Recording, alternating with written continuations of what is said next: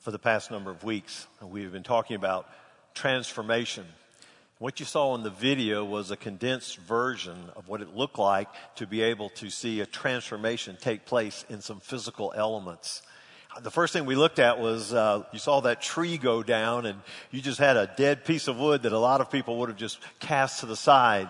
However, you get them in the hands of a craftsman, you would take a piece of wood like this and you cut it down and then you place it in a lathe. And when you put it in that lathe, you began to sand down the edges and shape it and get it to look something like a table leg. And so you went from a dead piece of wood that really nobody wanted to be something that is a table leg.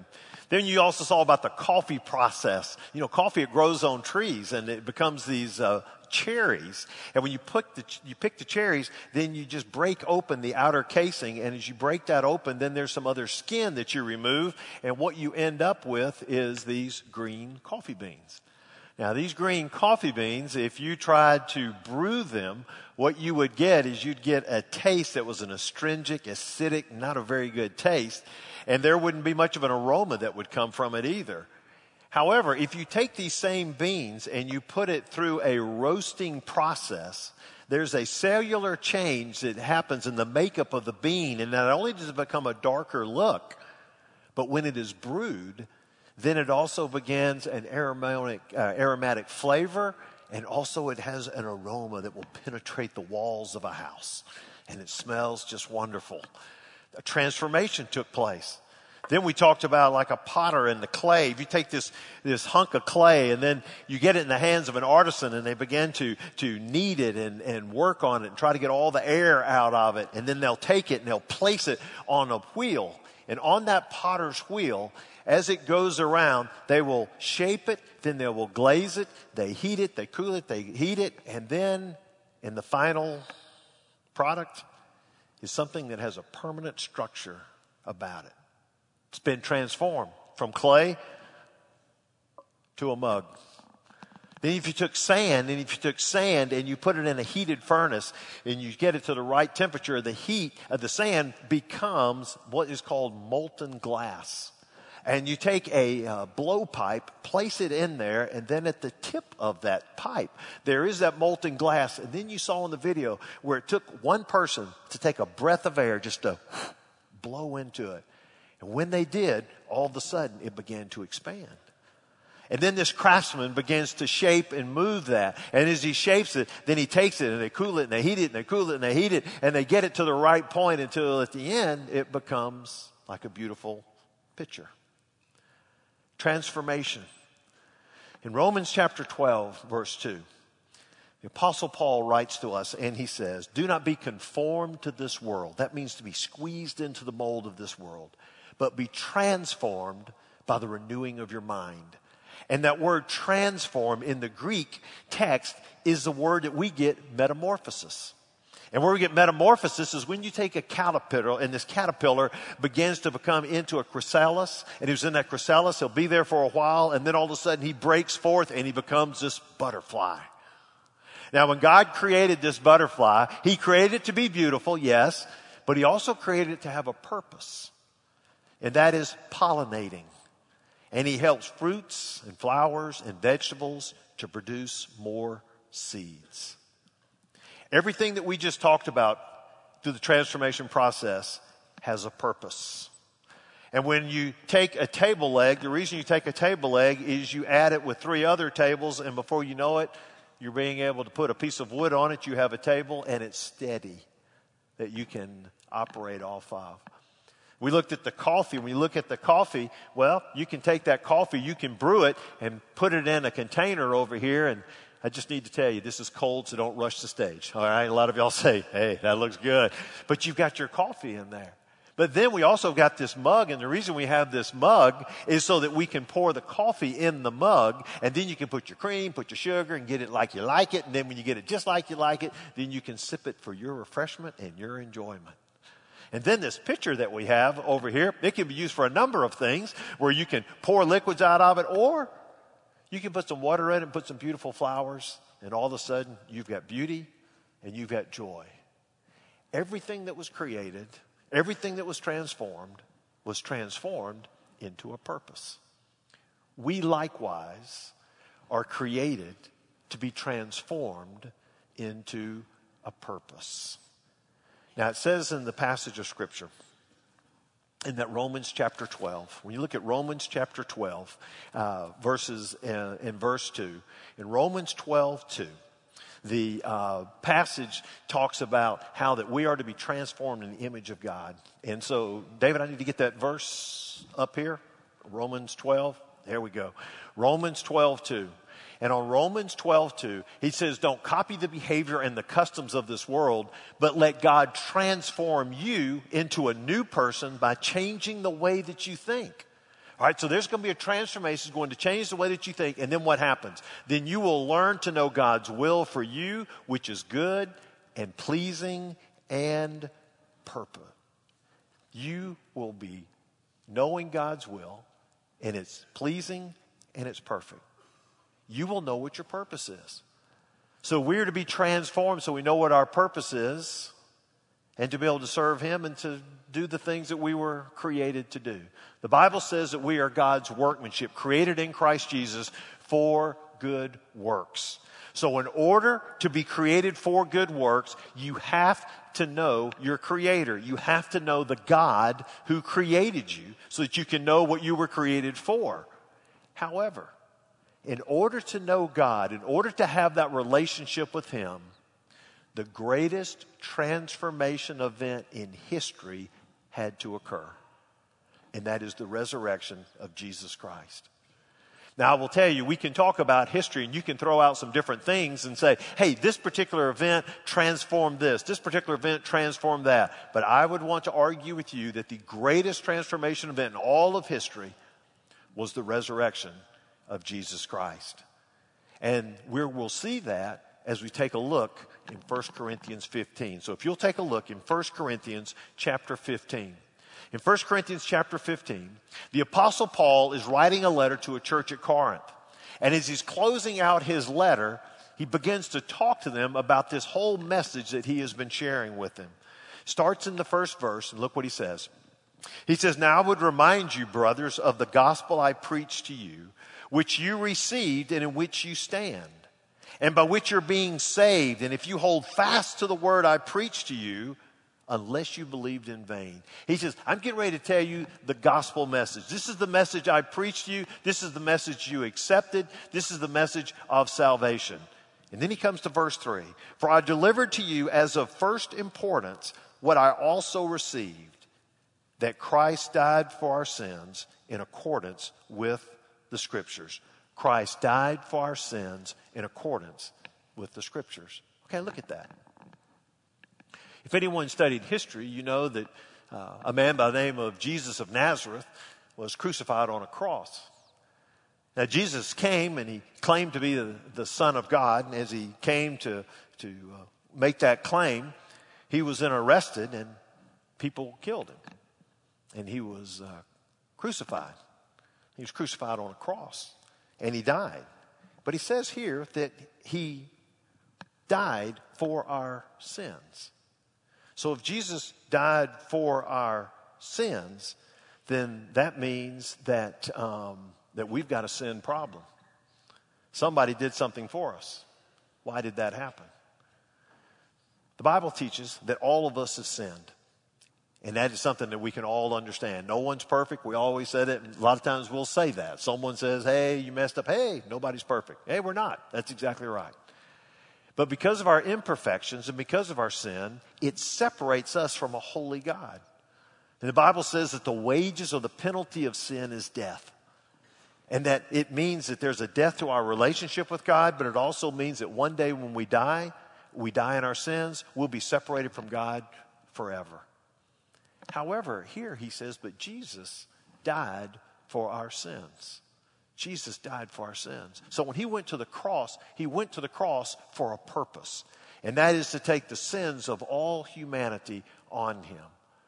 And so he says the first thing of importance is that we had a sin problem. We need an advocate. Jesus is our advocate. He died on the cross. Then he says that he was buried. that he was buried. They took him off the cross. They wrapped his body up in some linens. They placed him in a tomb. And when they put him in a tomb, they rolled the stone in front of the tomb. And then they put a Roman guard around it just so nobody would steal the body in case somebody wanted to do something like that. So Jesus died for our sins. He was buried. But look at the second half of verse 4. And that he was raised on the third day in accordance with the Scriptures.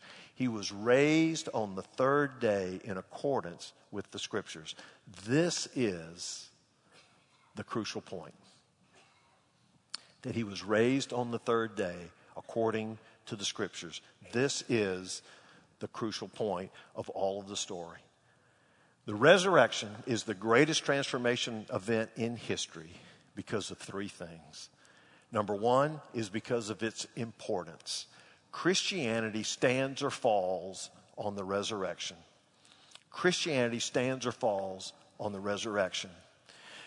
When Jesus disclosed who he was, when he had his ministry of 3 years, and he began to teach and tell people about the things of God and began to teach how we're to live for God and with God, he also made the statement that I am the Son of God and that I will die, and 3 days later, I will be raised from the dead. He made that promise to others. He made that promise to his apostles, to those that were his followers. And he says, I will die, and 3 days later, I'll raise from the dead. Well, because he made that bold claim, and you take a look at Jesus and begin to study him, you have three options as to who the person of Jesus is. And I remember Josh McDowell years ago sharing these three words. He's either the Lord, or he's a liar, or he's a lunatic. The Lord. If he truly did raise from the dead, and he's no longer dead, and he is alive, and he ascended to heaven, then he's truly Lord. I mean, he's exactly who he said he was. He said, I'm the Son of God. Nobody has ever died and then raised from the dead, never to die again. He'd be the only person in history that ever did that. The only person who could do that would be God, which means he would be God. And he says, I would be Lord. But on the flip side of it, let's say the resurrection didn't happen. That you open up the tomb and there's the body and that he died. But he didn't raise from the dead. Then he'd be a liar. Because he told you, this is what I'm going to do. I am going to die on the cross. I'm going to raise again in 3 days. Well, if he lied about that, what else did he lie about? And then you've got to begin to look through all the things that Jesus taught. And you say, well, I don't know if that's true or if that's not true because he's a liar. So he's really no great teacher because he's a liar. Or it could be that he was a lunatic. He was just delusional. You know, we've seen enough throughout history of people that were delusional, who thought that they could accomplish some things that didn't, or thought that they were some Messiah and then they died and they never came back. Well, maybe he was delusional. And then he steps forward and he dies on this cross and they put him in the tomb, but he stayed dead. That he would be a lunatic. He'd be a crazy person. And so why else would you listen to anything else that's written in Scripture? And the Apostle Paul understood this. And he understood that everything hinged on the resurrection. Because in verses 14 of that same chapter, he says this. And if Christ has not been raised, then our preaching is in vain and your faith is in vain. We're even found to be misrepresenting God because we testified about God that he raised Christ whom he didn't raise, if it's true that the dead are not raised. He said, we're walking around telling everybody, hey, that God raised Jesus from the dead. God raised Jesus from the dead. He said, if he didn't raise from the dead, then we're even misrepresenting God. And then in verse 17, he says that if Christ has not been raised, your faith is futile and you're still in your sins. You're still guilty. You're still guilty. Remember that sin problem we talked about at the very beginning? Jesus died for our sins. I'm over here. I'm in a world of hurt. I've got sins that separated me from God. Jesus says, I'm going to die for your sins. But if he didn't raise from the dead, then that means that sin's victorious and death is victorious. You're still dead in your sins. And he says, and those who've also fallen asleep in Christ have perished. If in this life only we have hoped in Christ, we of all people are most to be pitied. He said, if Jesus did not raise from the dead, this whole thing's a sham, and we're to be pitied to think that it's the real deal. The importance. It is the great transformation event in history because of its importance. Christianity stands or falls on the resurrection. But Paul came back in verse 20 and he says, but in fact, Christ has been raised from the dead. And that's the impact. And the impact is that because Christ did raise from the dead, there are two things that we can take for sure. Number one, it validates Jesus' claims as the Son of God. It validates his claims as the Son of God. Listen, he is the only person to have claimed that he could die, come back from the dead, ascend to heaven, and he did that. And it validates his claim that he is the Son of God. And so everything that he said, all of his teachings, they would be validated because of the resurrection. That's a huge impact. And second of all is victory over sin and death. Victory over sin and death. There is now a victory over sin and death because someone has died, taken away that sting of sin and the sting of death, and has given us victory. Wow. That's a huge impact. Because you see, when Jesus was there on the cross, and it says he died for our sins, it was not just that he had the physical death and the physical pain of the nails in his hand and the excruciating 6 hours from 9 a.m. to 3 in the afternoon to where he was suspended between heaven and earth and experiencing all of that physical pain. He had both the spiritual and emotional pain as all the sins of the world were placed on him. He was the payment for the sins of the world. And in the midst of all of that, and then he was taken down, placed in the tomb. Then when he came back from the dead, what he did is he said, I have paid the penalty for sin. You scratch that off. And I am stronger than death. You can scratch that off. And the great thing about that is that when we go to the graveside of a loved one, it could be a child, it could be a family member, it could be a friend, a coworker. And when we stand there at the grave, that's not the end. Because if they've had their faith in Christ and you've got your faith in Christ, then one day you'll step into eternity and you'll be together with him. And so the great thing is the impact of this. This is why this is the greatest transformational event in all of history. Is because of its importance, Christianity stands or falls on it. It's because of its impact. It validates that Jesus is who he said he is, and that is the Son of God. No other religious leader, go through all of history, pick anybody that you want to follow. No one's been able to make that claim and it become a reality. And it also gives us victory. Victory over sin, victory over death. And no longer am I lost and mired in my sins. I now have salvation. But then the last part is the influence. It is the greatest transformational event in history, the resurrection of Jesus Christ, because of the influence. It transforms life with a new passion and purpose. It transforms lives with a new passion and a new purpose. In verse 20, when Paul said, but in fact Christ has been raised from the dead, the reason he was so certain is because of the appearances that Jesus made after the resurrection. Okay? He had died, and when he came back from the dead, for the weeks that he was walking here on earth, he appeared to other people.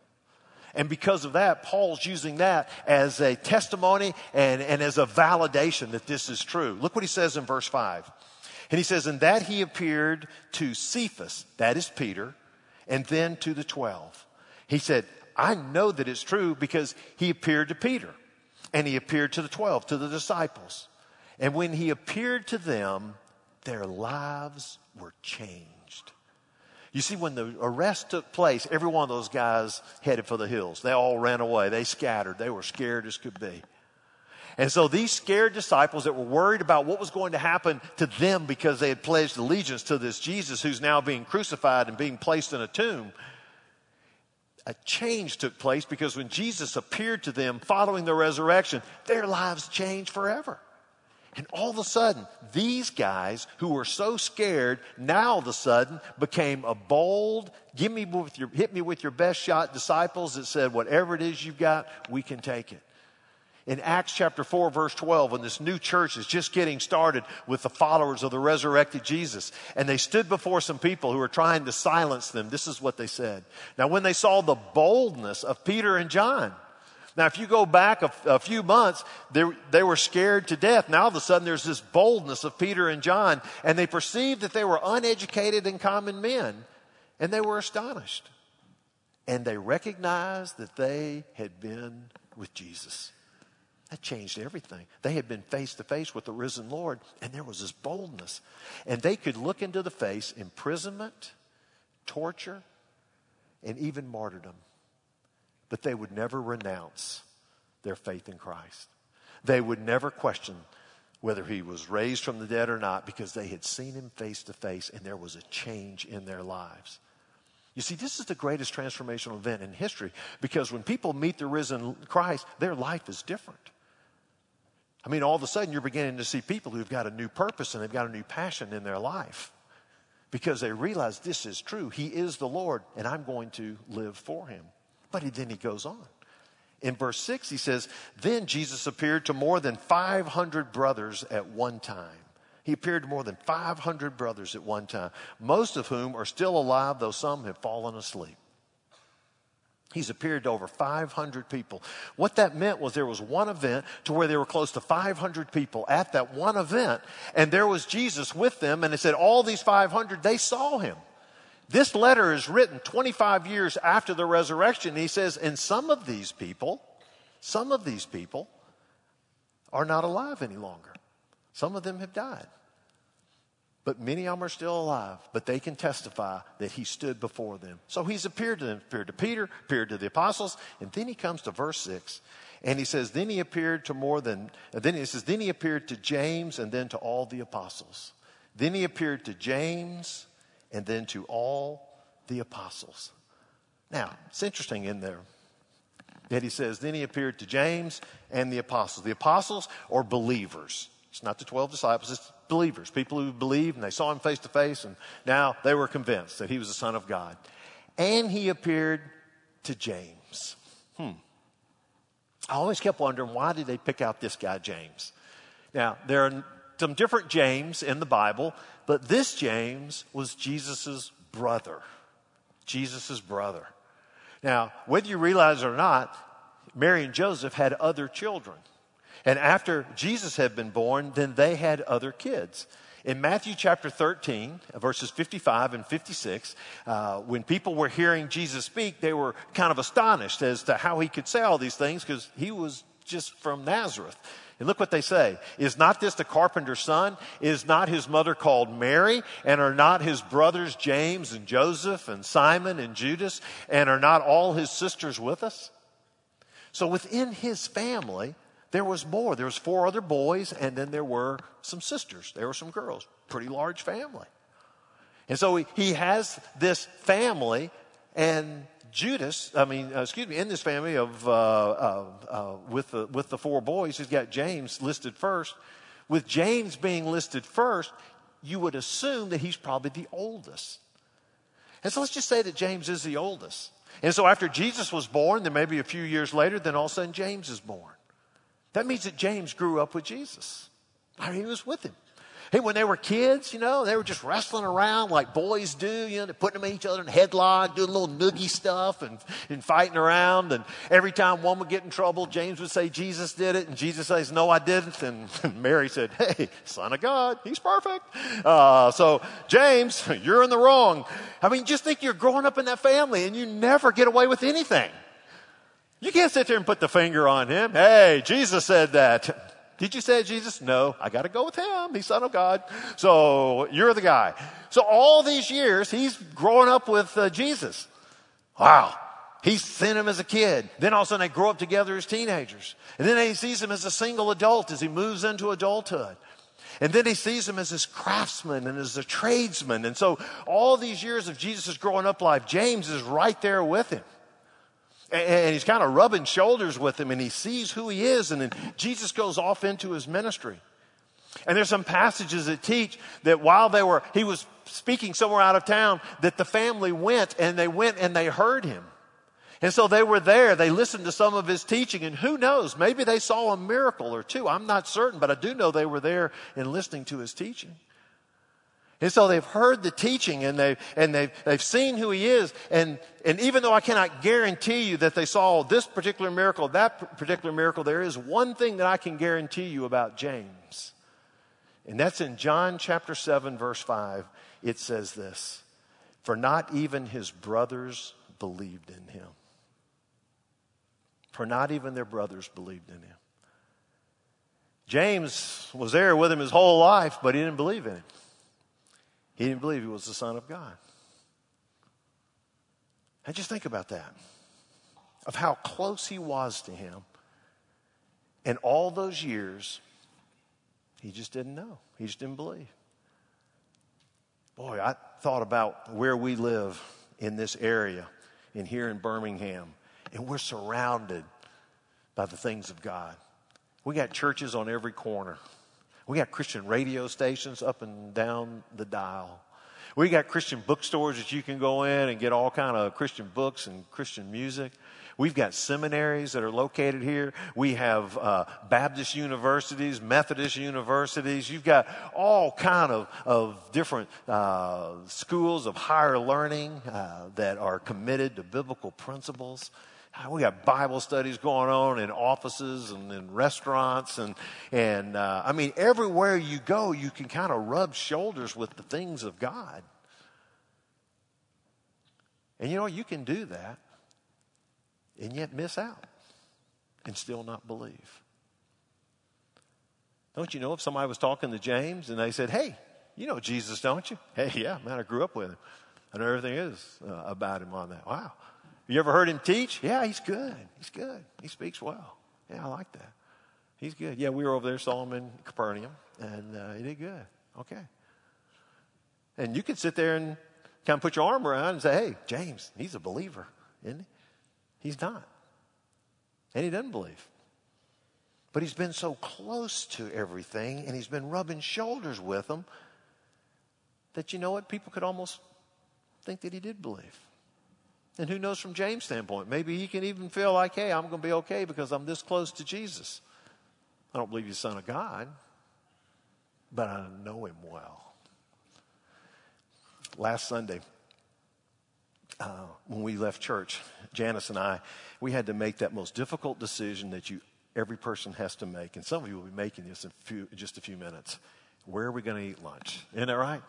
Is that not the most difficult thing to make, is figure out? So now, where are we going to eat lunch? Where are we going to eat lunch? All right. So we made the decision. We were going to go to Zoe's right over there at Vestavia City Center. So we got separate cars. We drive over there. And as we go in there, we order our meal. Then I said, I need to go to the restroom and go wash my hands. Chances are I go to the restroom and wash my hands. So I went into the men's room, and I'm in there and washing my hands. And all of a sudden, I'm hearing some music playing. And I'm kind of listening to the song. And I realized that's a Christian song. Whoa. And I listened a little closer. I said, that's Keith and Kristen Getty. That's the Gettys. You know, it's a Christian couple that sings. They're from Ireland. And they're just incredible. I said, wow, how about that? A Christian song in the men's room. This was cool. And so I walk out, and I'm in the hallway, and I can kind of hear it a little bit. And I'm saying, oh, gosh, I wonder if they're piping it in over here. And I go in and sit down at my seat, and Janice comes and sits at hers. I said, hey, how about that music in the bathroom? She said, no any music playing in my bathroom. I said, hey, men's room, we're having revival. And there's nothing playing in yours? And no, I said, well, I guess maybe guys need the gospel. And I said, well, it's pretty cool. And we started eating. I said, I said, oh, man, can you hear that? And she goes, I can't hear much. I said, yeah, I can faintly hear it. I said, that's the Gettys. Wow. And so we're eating our meal, and then there's a particular song on their album that has bagpipes, and you can hear those playing. And while we're eating, I'm hearing those bagpipes, and I said, oh, Janice, they're playing the whole album. I said, this is incredible. I'm hearing Zoe, so they're playing this whole album over here of the Gettys. And she said, well, I can sort of hear it, but not real clear. I said, that's incredible. I said, how about that? So I'm finishing up my meal, and I'm walking out, and there's a couple that visited with a church, and so we talked to them a little bit, and then we headed down, and we're in the parking deck underneath, and as I went down into the parking deck, her car's there, my car is over here, and I said, hey, see you at home, let's head on home. I'm walking my car, and as soon as we get into my car, I'm hearing the Gettys again, and I said, they're piping it into the parking deck. I said, is this incredible? I said, I can't believe it. I just stepped into my car, and I reached into my pocket.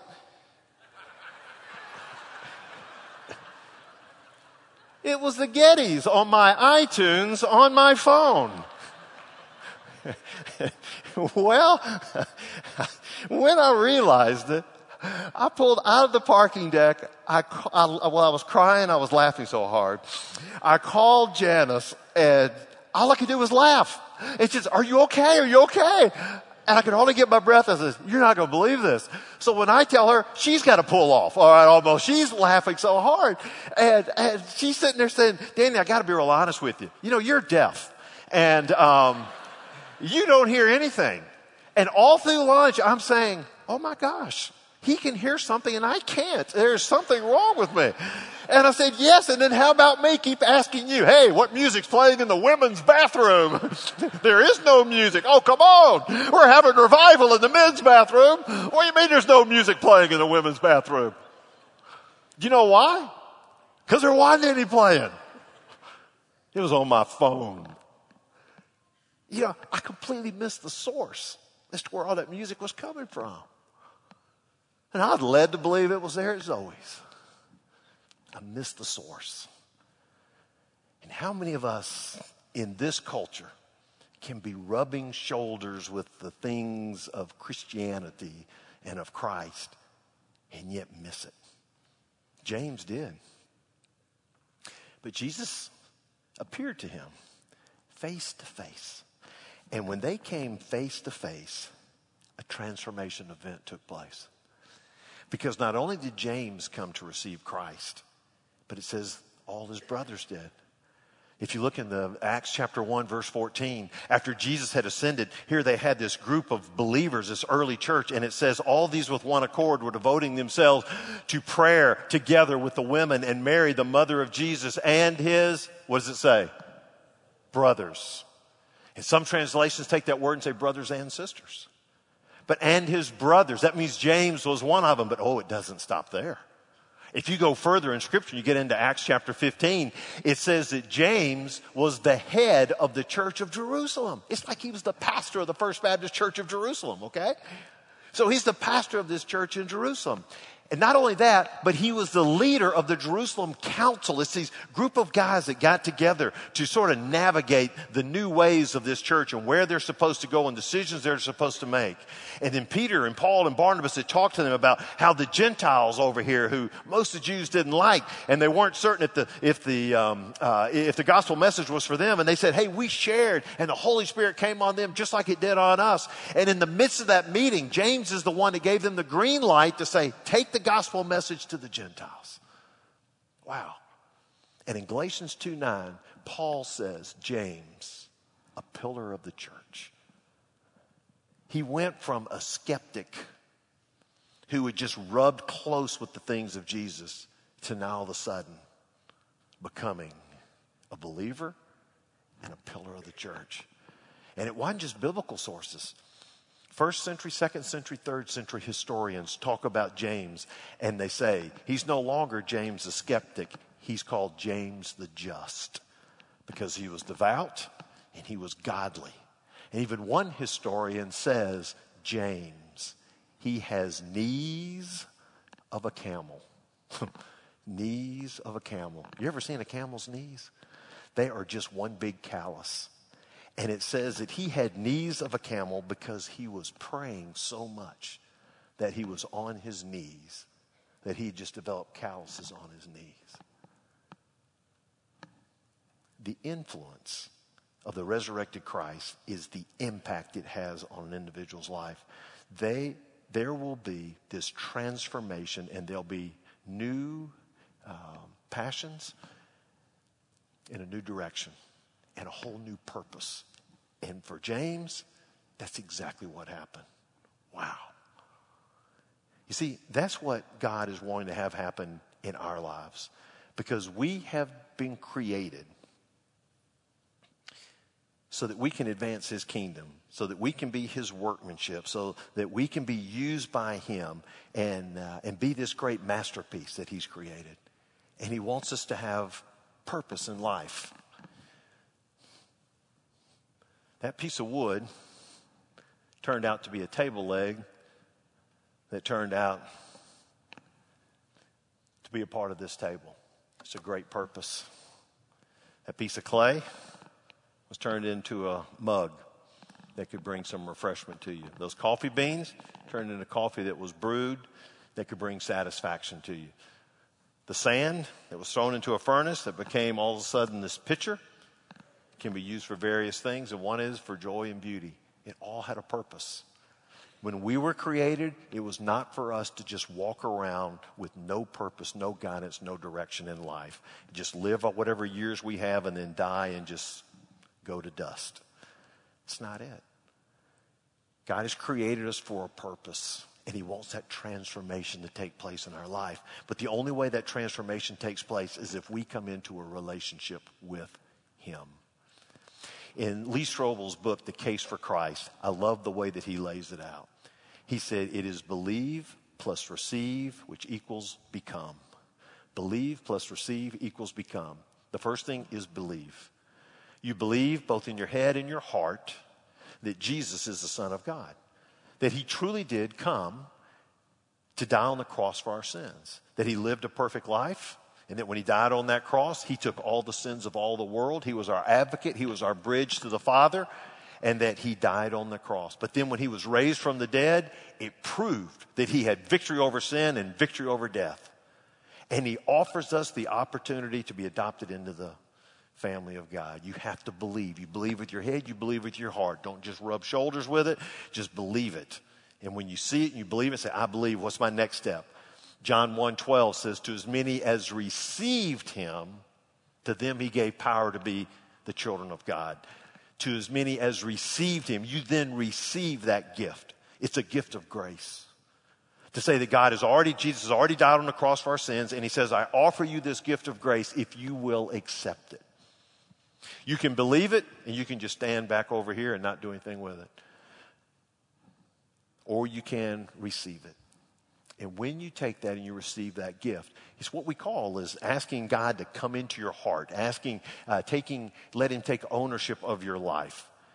And it is you telling him, I'm going to let you pay for my sins, and I'm not going to pay for them on my own. Which means that when I die and I stand before a holy God, and if I'm going to try to justify my actions against a holy God, that's not going to happen. And I will spend eternity separated from him. However, if I receive his gift, it says I will become a child of God. When you receive Christ as your Savior, you receive your adoption papers, and you have just been adopted into the family of God. And as soon as that happens, you become his child. And it's almost like he's put his arm around you and says, I'm so glad to have you in the family, but guess what? I need you to kind of stick around on earth for a little bit. And so you're going to stay here on earth. And he says, as you stay here on earth, you're going to go through a transformation process to where you get to know me more and learn more about me, let God's Spirit work in you. And as you do that, you will accomplish the purpose for which you were created for. And then ever how many years that you live on this earth, when that comes to an end and you take that last breath on earth, you then take your first breath in heaven, and he welcomes you with open arms and says, come on in, my child. Glad to have you. And then you'll spend the rest of eternity in heaven doing something that is beyond anything that you can imagine, anything that I can imagine, the joys and the challenges and the glory and the pleasure of what heaven has for us. He says, I have all of that for you. But it comes down to believe, receive, and then you become. And so, in this Easter Sunday, when we celebrate the risen tomb, knowing that everything stands or falls on the resurrection, and knowing that the resurrection is true and that Jesus truly is Lord, and he says, I want to come into your life. I want you to be a child of God. And I want to be able to wrap my arms around you and begin this transformation process in your heart, and for you to accomplish the purposes for which you were created. And so as we close this service, I want to give you that opportunity. Because there's some of you that are here today, and as you've come in, you've sat here, and you say, I'm kind of the rubbing shoulders thing. But I don't think I've ever really made that decision to receive Christ. And I really want to do that. And so I want everybody to bow their heads and close their eyes for just a moment. And if it's your desire today to make that decision to receive Christ as Savior, this is what I'm going to ask you to do. As I share in this prayer, I just want you to pray it in your heart and ask the Lord this. Just pray this. Dear Lord Jesus, I thank you for dying for my sins. I know that I am a sinner and that I have been separated from you. I thank you that you died for my sins. And I thank you for the truth of the resurrection. And so I ask you to come into my heart and to be the Lord of my life. Take ownership of my life. Begin that transformation process in me so that I can accomplish the things that you've called me to accomplish that would bring honor and glory to your name. Amen.